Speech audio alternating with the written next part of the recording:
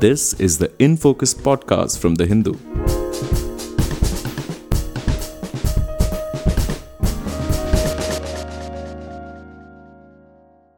Hello and welcome to the Hindu's In Focus podcast with me, Amit Barua, your host for this episode. It's a debate that refuses to go away. After Prime Minister Narendra Modi lit into the culture of government freebies, or Revdi as he called it in Hindi, the matter has now gone to the Supreme Court. What is the difference between freebies and welfare? In a poor country like India, isn't state intervention for, say, scholarships for students not in the public interest? Who decides what is a freebie and what is welfare? Can a court of law do it, or should it be in the domain of individual governments and local bodies? To discuss these issues, I am joined by Anjali Bhardwaj, a Delhi-based activist who works on issues of transparency and accountability. Welcome to the Hindu's In Focus podcast, Anjali. Thank you, Amit. Anjali, my first question to you, what do you make of this entire debate?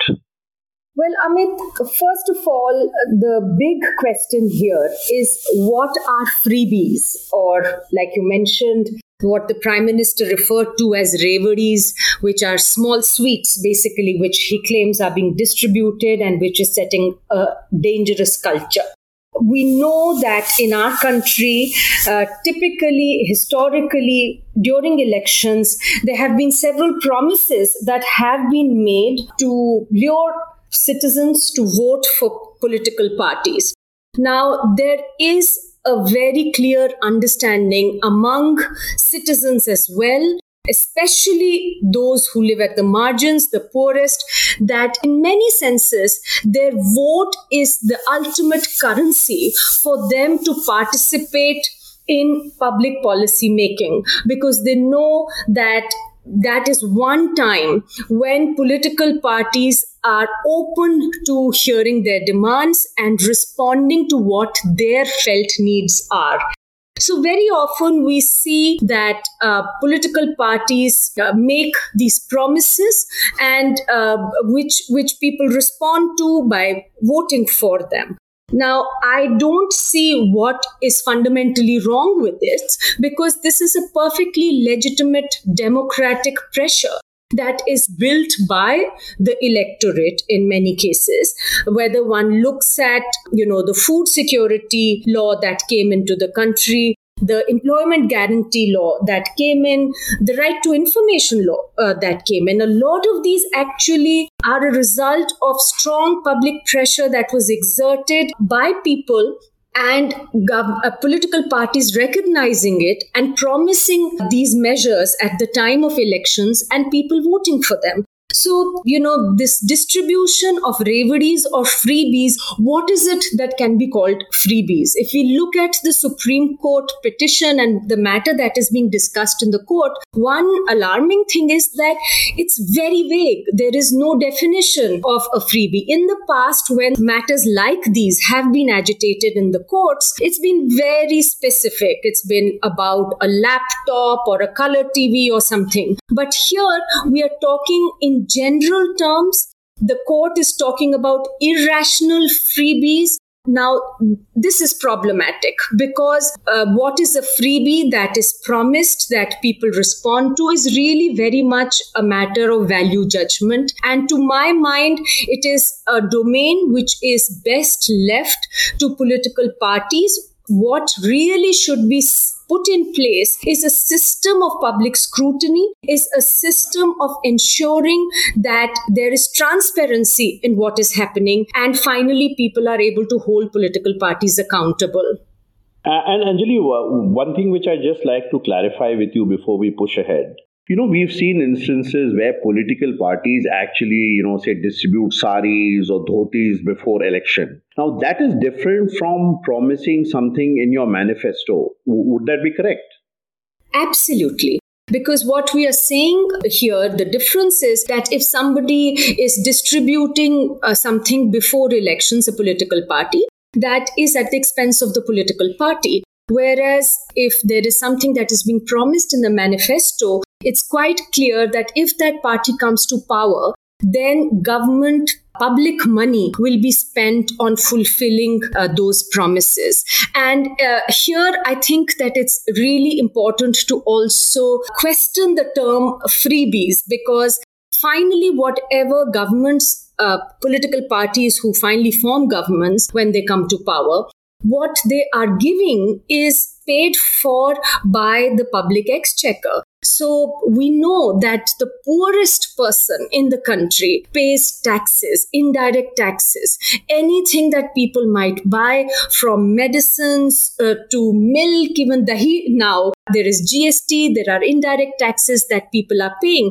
So really, is it free? Because finally it is about prioritizing expenditure, and it is about saying that public money is going to be used to subsidize certain things or to provide certain commodities. Would you say, Anjali, that in a sense this debate is a healthy one, because at least the issues have been brought out and it looks like all political parties have joined the fray? So what is your sense? I mean, if there is at the end of the day some clarity on what a freebie is, without necessarily having a court of law decide it, would you say that's healthy for our democracy? Well, I think in a democracy, it's, people's agency.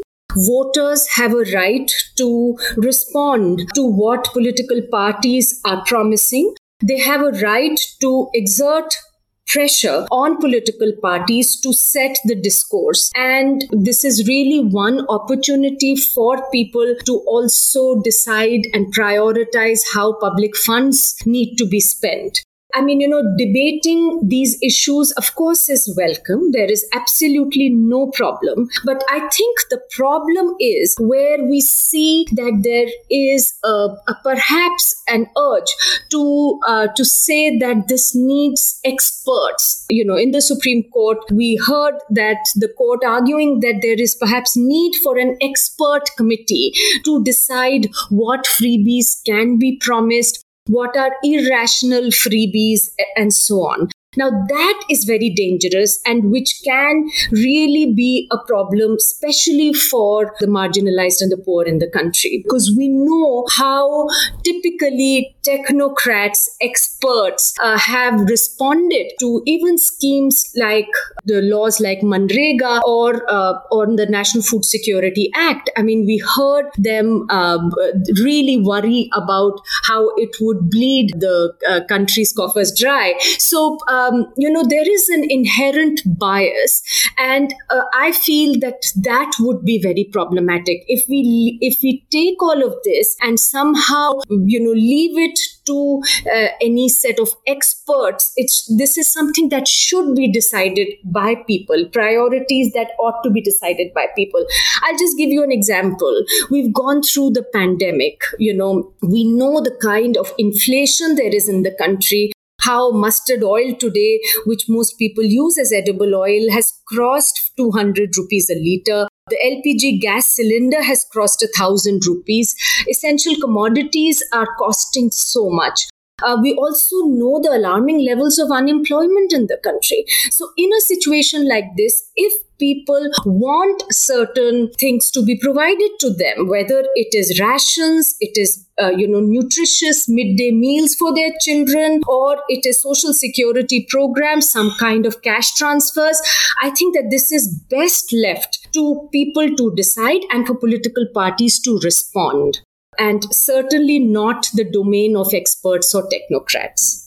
But it looks like, Anjali, that this matters now before the Supreme Court, and the Supreme Court also has a view on this. Do you think that's something which is healthy for our democracy? I mean, should a court of law be getting into what seems to be, the domain of a state government, the central government, or even local bodies for that matter? Well, Amit, this is not the first time. Even in Subramanian Balaji matter, the court had looked into some of these things. In fact, on the question of who decides, the court was quite clear in 2013. It said judicial interference is permissible when the action of the government is unconstitutional and not when such actions are not wise or the extent of expenditure is for the good of the state, etc. And the court had held at that time that they were of the view that such questions should be debated and decided in legislature, not in the court. In fact, after that, the court had asked the Election Commission to frame certain guidelines. And the guidelines are now annexed to the Model Code of Conduct. And they're quite clear. And I think that they should provide a direction to how this matter, which is currently in the court, the kind of direction it should take, because the guidelines say that manifestos cannot contain anything repugnant to the ideas and principles of the Constitution. They say that no objection may be taken to the promise of welfare schemes. Promises which contravene the purity of the election process should be avoided. And finally, the guidelines say that manifestos should reflect the rationale of welfare promises and indicate the manner in which they will be financed. But anything beyond this, to my mind, would be judicial overreach and would be a big problem, because in a democracy, like I mentioned, it is completely between political parties and citizens, the promises that are made. And I think, what is, like I mentioned, very concerning is if the court ends up saying that some experts will decide what are the kind of freebies that are rational, that can be promised in an election, and what can't be. What the courts, to my mind, ought to be doing is really laying down a framework by which nothing which is unconstitutional is allowed, and essentially saying that, in a manifesto, when political parties promise something, they have to indicate how they intend to finance their proposals. But anything beyond that would perhaps be judicial overreach and should be avoided by the courts. Anjali, even political parties have, spoken on these lines, with the DMK going and filing a petition in the Supreme Court, saying the court cannot have a restrictive view on the issue. What's your sense of this response?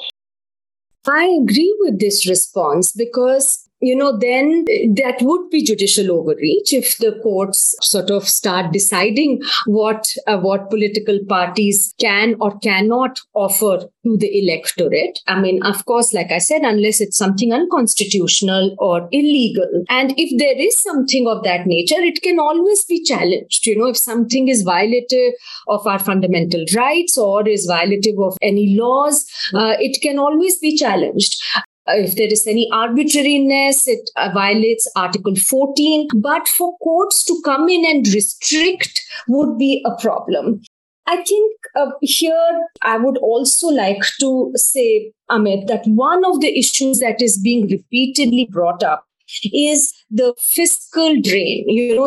There seems to be some sort of worry that, the economy will suffer. And, that seems to be a concern as well. Now, I think that this is something that is also being referred to by the Prime Minister when he makes these statements of how dangerous the culture of distributing Revdis, etc. can be. Now, this is again something which is being looked at from a very biased point of view. This fear of fiscal exigency somehow is restricted to always, we've seen typically restricted to when governments or when political parties are talking about forming governments and fulfilling their constitutional obligations. Typically we've seen that, what is referred to in mocking terms or derogatory terms or referred to as Revdis that are distributed is, food security or employment guarantee and schemes and policies like that.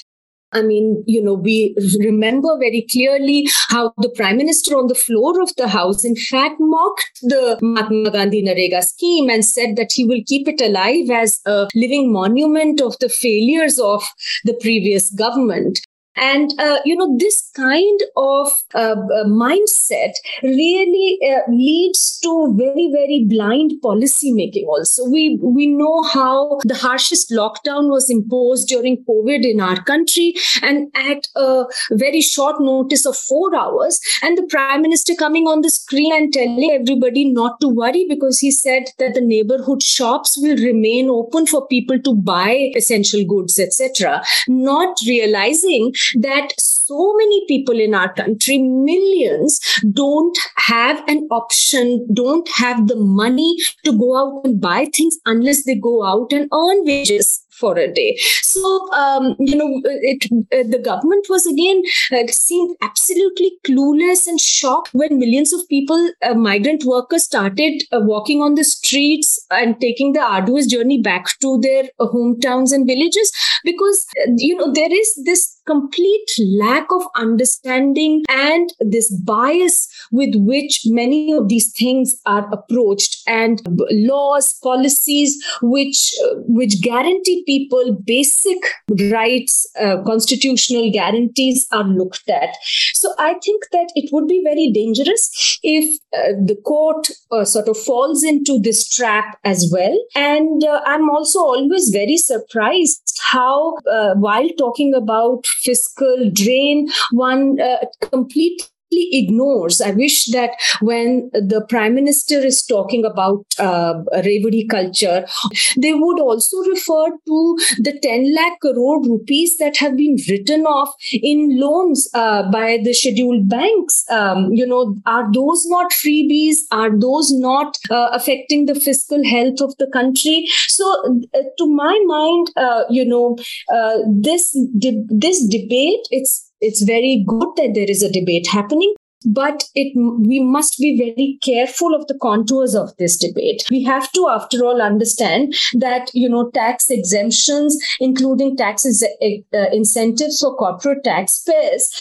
we end up with revenue foregone of about 5 lakh crore rupees every year, according to estimates. So, one cannot just worry about, small welfare packets that are given out, and promised during elections, and focus on those.